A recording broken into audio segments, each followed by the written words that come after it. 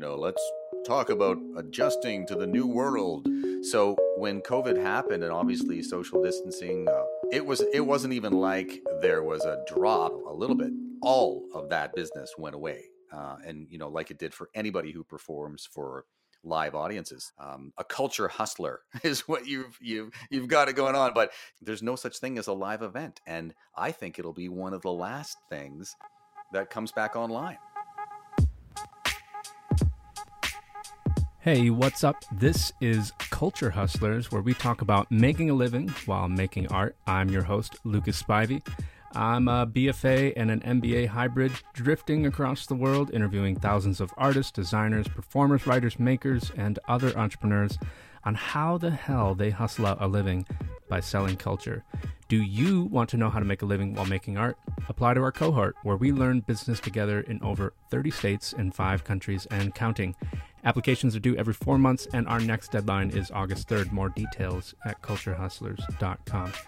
This Culture Hustlers podcast is recorded inside our mobile recording studio. Actually, we can't record interviews in an enclosed space doing word on the street. Are you crazy? There's a pandemic going on. So we decided to record this episode 100% online, and it's only appropriate because everything has gone online since COVID-19 hit. We're all physically distancing ourselves, and that means you, as a creator, have to get creative with how you get yourself out there. So many cultural industries were hit hard during this pandemic. Galleries and museums closed, studios and classrooms closed, theaters, bars, clubs, they all closed. Everyone had their livelihood and their creativity around that affected by this pandemic. Many of us lost income, some of us gained new income and new audiences. But essentially, nobody was spared from this change. And in short, we all had to pivot. So let's look at how one industry in particular pivoted.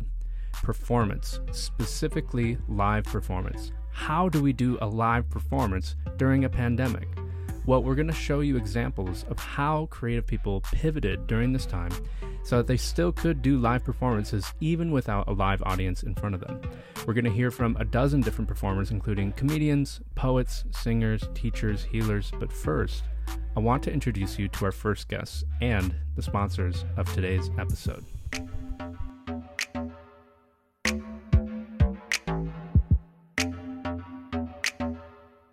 Hi, my name is Joanne Britton, aka Mob Boss Joe. I'm the president of the Mobs Press. I'm originally from Montreal, but now residing in Toronto, and I'm here to help artists get promoted. I'm Chase Washington. I'm one of the partners of the Mobs Press. I'm also one of the city bosses of one of our affiliates called Mob Toronto. There's always a way to earn a living on something that you love. I know it's kind of cliche, but for myself personally, if I could kind of step back into time, looked at myself and said, listen, man, stick to what you love. And that's working with artists. So that's what I would tell myself. I would tell my younger self that you were right. You were so right. Don't listen to anybody who tells you that your passion is stupid, that you have no future in what you're doing, because I am proof of the pudding that you can achieve. And all you wanted to do is bring good to other people and obviously make a little bucks on the way, but bring the greater good. So that's you, dear listener. You want to bring the greater good, but you also need to make some revenue. Revenue has always been an issue for artists. That is nothing new. But what was revenue like before COVID? What was revenue like during COVID now? And what do you think revenue will be like after COVID? So I will say before COVID, you still needed to be online. It's not like you did not need to be online. Let's just say the pressure wasn't there as much. So having a website, having a social media presence, having an online presence was there. But now with COVID, it's become mandatory, especially as an artist, because you have no other ways of expressing yourself or even making money. Get on those online platforms to your benefit. And depending on what you're doing, you might have to change the way you were doing it. So with some comedians who were performing on stage in bars before, which now are all closed, they have to bring that online, and online either through Zoom, through YouTube Live, through other different platforms. They have to engage their audience in a whole different way and even perfect their craft in a whole different way, and probably discover new ways on how to provide that art and get the same satisfaction without an audience in front of them.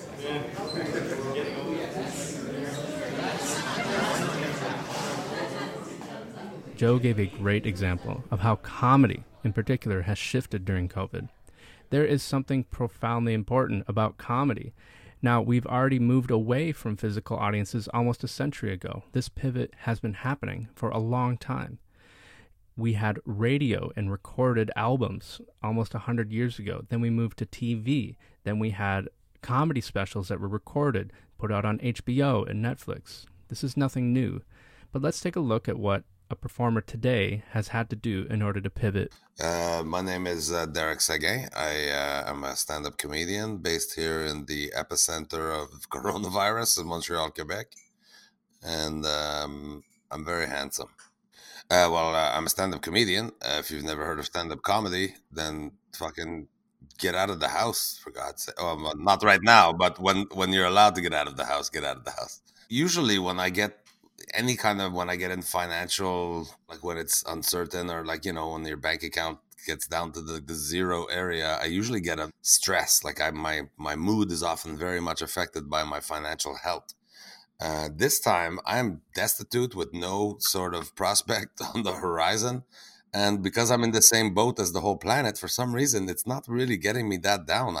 I find myself more busy than ever. I'm trying to make Instagram content out of like my backyard project or fixing my son's car or even cooking dinner sometime. I'm just trying to pump out content because my fear is like when I want to do something that could generate revenue is that people will have forgotten me by then, right? So I'm being conscious of trying to stay on top of people's minds. And I make fun of the content part of it all the time, too. I always start off all the Instagram posts with the content, here comes some content. Creators are well aware of how much content they are being pushed to create. However, there's a very big difference between recorded content and a live comedy show. It is felt by the audience, but it's also felt by the performer themselves. I don't care for Zoom shows. I know a lot of people are doing them, but for me, if I can't have the aggression of a live crowd and that energy, it's not stand-up comedy to me. That's Patrick Hakeem, who describes the nightmare of not having his traditional venue to perform with. Imagine what would be a horror show would be me doing comedy in a mask while people are in an audience and they're wearing masks and they can't see my face and it's like super weird. That's pretty much, but I have no idea. First of all, my business is not pandemic proof. I learned that.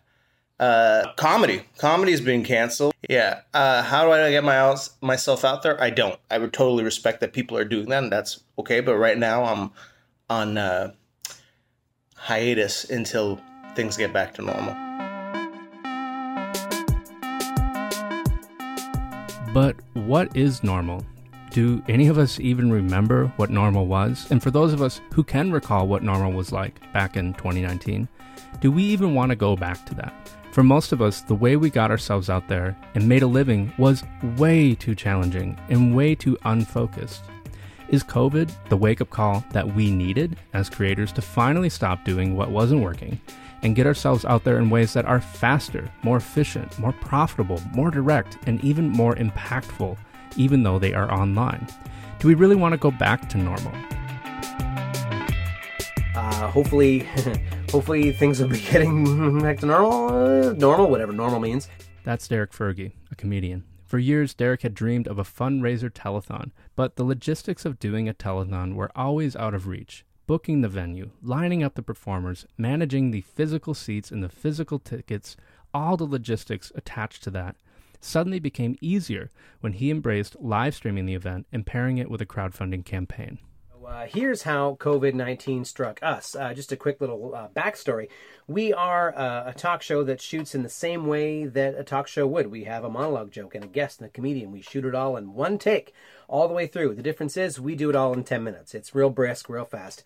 We were shooting at Corner Comedy Club, which is in Toronto here, and that room is real small. That room is perfectly tiny for our tiny show. We couldn't shoot there because it was too close proximity. So the first thing we did is we saw that all the comedians that were coming on our show, a lot of them, their schedules dried up. They were looking at their planner for the gigs for the next few months, and everything just evaporated. How can we do something to maybe help out? So we started a GoFundMe, and we did 10-hour talk show. We did a basic telethon here in my basement, just right over there, in 10 hours of just having guests come in and Instagram Live.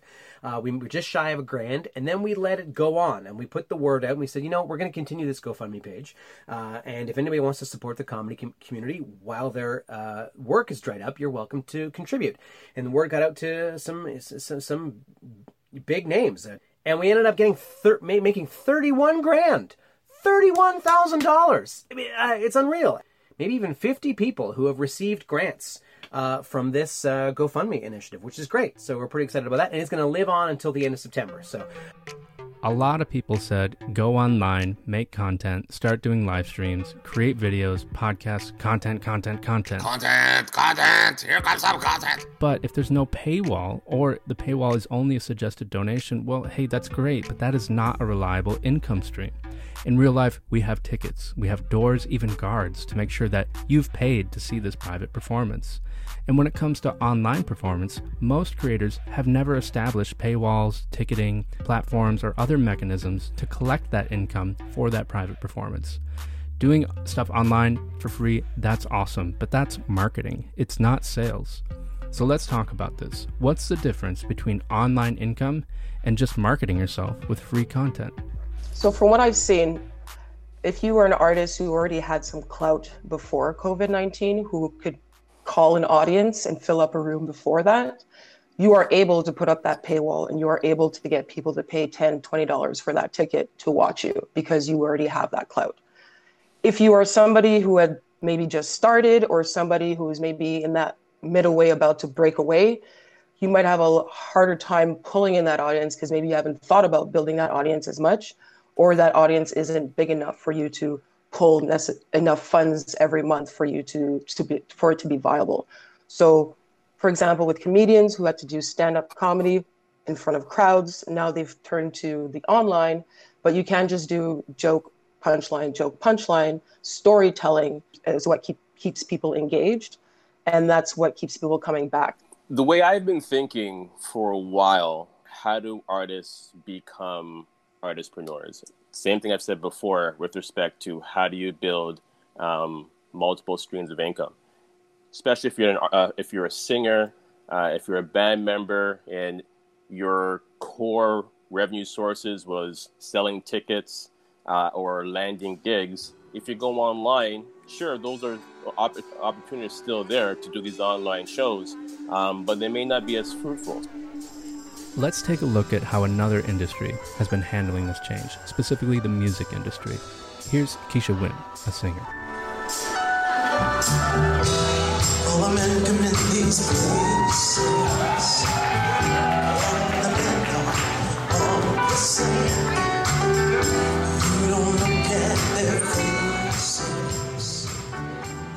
So one of the gigs that got canceled for me, which was one of the biggest gigs, was that I got to be a headliner on one of the stages at the Panama Blues Festival. And literally 5 days before we were to board the plane, we were told it was canceled. That was a big upset. This pandemic has been a tough one. During this pandemic, I've learned a lot about myself. I also took time to just look at my business and see where I can tweak things and make things better. Sometimes we need to just press the reset buttons in our lives, and we were forced to reset.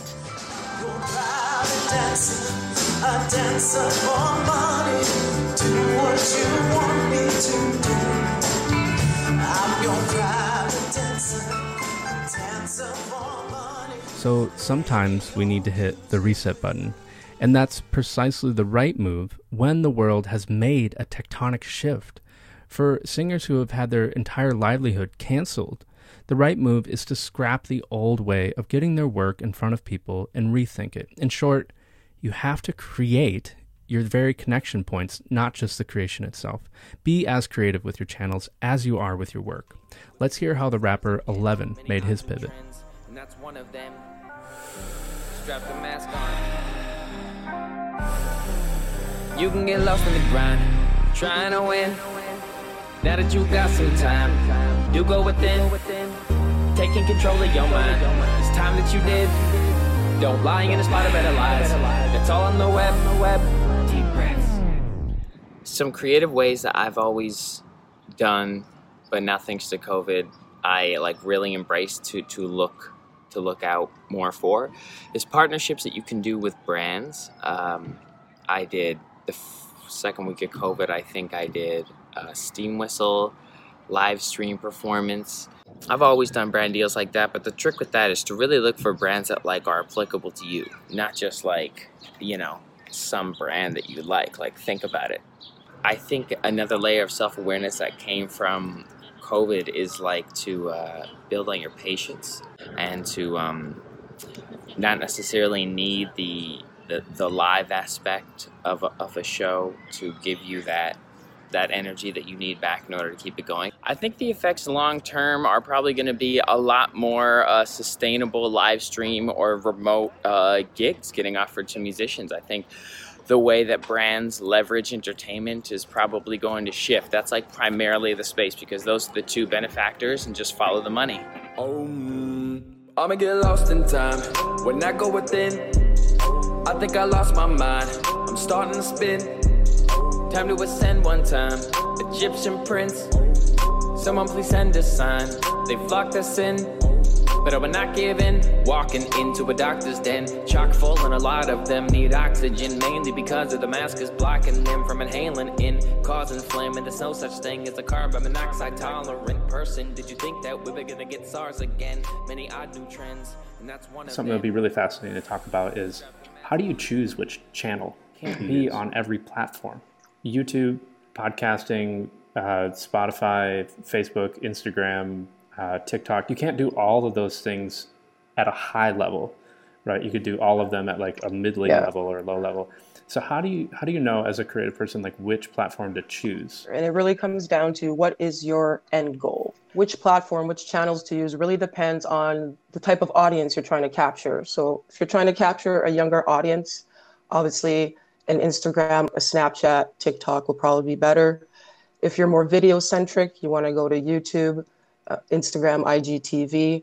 If you're a writer, Twitter is great because you can write and it's not very image centric. If you're a photographer, more visual artist, Instagram all the way. So it really comes down to what your art is and how you want to put it out there. And at the end of the day, like I say, nobody wants to go to 3 or 4 different platforms to find out everything about you, which is where having one place, one concise place, which is usually your shop, your online shop, which is your website, which I always call it. It's your evolving place that always changes, because you as an artist always changes. And it's the easiest way to send people and show them everything that you're doing at the same time. So I would say start from there. And if you are on many platforms, find out the strengths of those platforms. Yeah, I think the best way to choose which platform works for you, Facebook, Instagram, YouTube, whatever it is, you should really start looking at your stats and the performances of your platforms and seeing which ones are working. In some cases, Facebook works better for some people. Instagram works better than others, but you're not going to know unless you actually look at the metrics and see, especially when it comes down to impressions. Impressions are the most important stat you want to look for, right? So take a look at which one was working for you, maximize that on that, and build upon it, right? When we do customer acquisition campaigns, we look at things for 90 days and we analyze the performance of each channel for 90 days, and we'll see the patterns and which ones work better. So that's the same type of methodology I would say for artists to do. And it's not that hard. All these online insights, analytics are free on all these platforms. So it's a really a good opportunity to take advantage of that. Last thing I want to talk about is this idea of amplifying and diversifying. Some artists need to diversify more. They need to play around with some new stuff. They're too controlled and tight, and they're but it's supposed to be like this. and they keep doing the same thing and getting the same results, and they refuse to change, right? They're stubborn. And then there's like a different type of stubbornness where like people are like trying every single thing. Like they're so diversified. They've never really drilled down deep.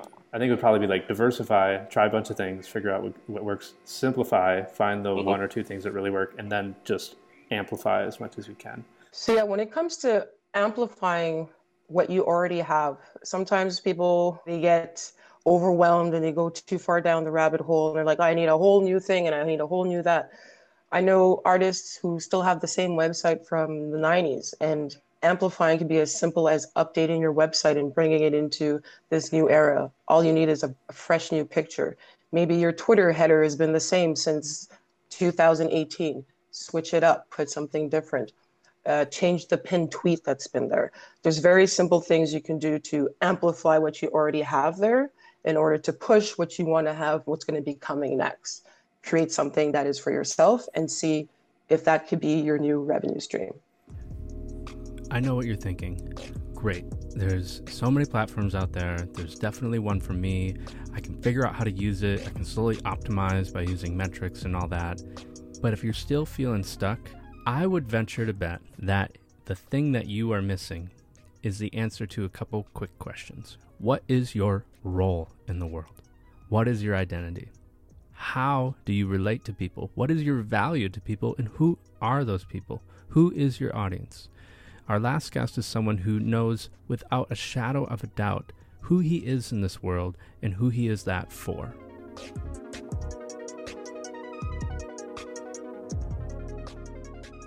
Well, my name is Adam Groh. I currently live in Toronto, and many people would more likely recognize me as the Cash Cab guy. I'm the host of the Canadian version of that show.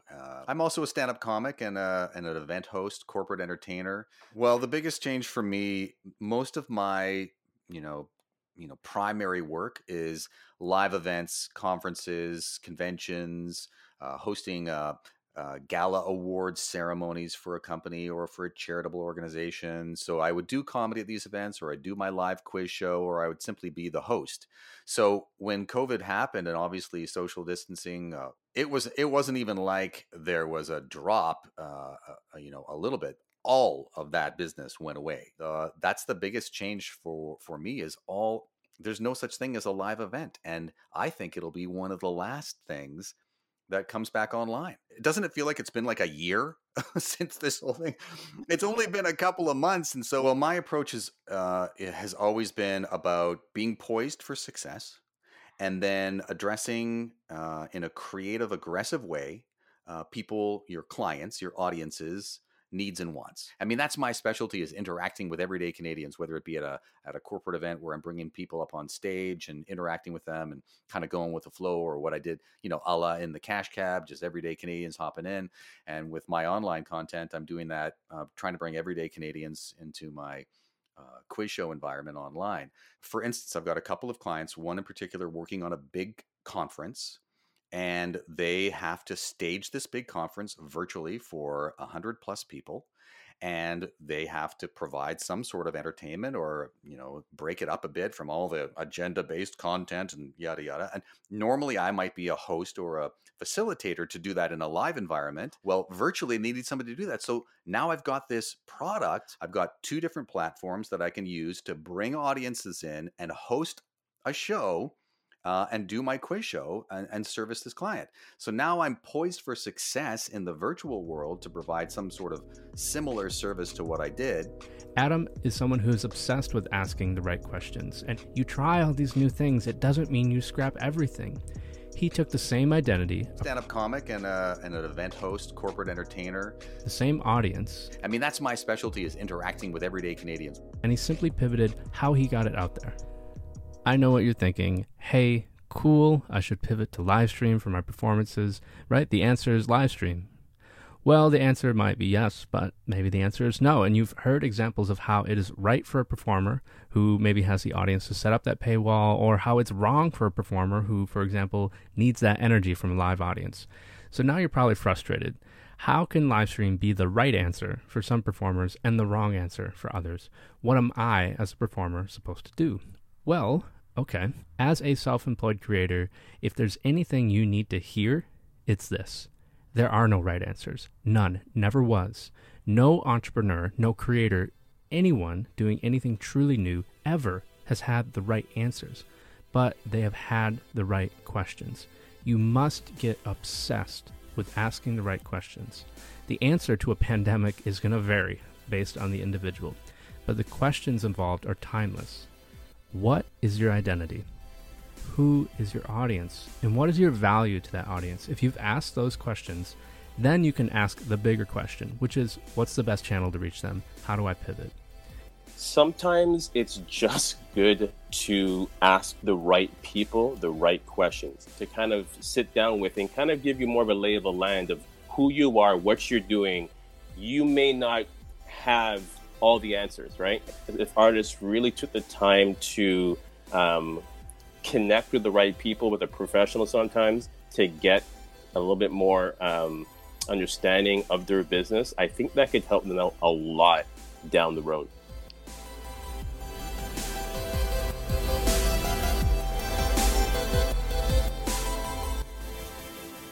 Surrounding yourself with the right people is always going to make the difference. Do not creatively distance yourself. You are not alone in this journey. You need to mix it up with a diverse group of creative people who know what that journey is like. Even if their answers are different on that journey, they are asking the same questions over and over. Who am I? Who is my audience? How do I reach them? Culture Hustlers has a cohort of creators from over 30 states and across 5 countries. We're all asking these same questions, and we want you to join us so that we can learn business together, not alone, through video chats, forums, support groups, webinars, movie nights, road trips, and more. Our next application is due August 3rd, and we accept applications every 4 months. Check it out at culturehustlers.com. A huge thank you to Hillary and Bry. They are students in the Culture Hustlers cohort, and they worked off their tuition by interviewing and editing on this podcast. You can check out the documentary version of Live Audience to Livestream on our YouTube, and we have lots of illustrated quotes on our Instagram by Grimdrops, another student in the cohort working down his tuition by doing work study. And if you love Joe and Chase's wisdom as much as I did, they are there to help you up your promotion game. Go check out themobspress.com. Well, normally I end this episode by wishing you well from whatever city I'm in, but this episode took place across the globe. But right now I am recording this outro from Austin, Texas, so I wish you lots of love from Austin, Texas.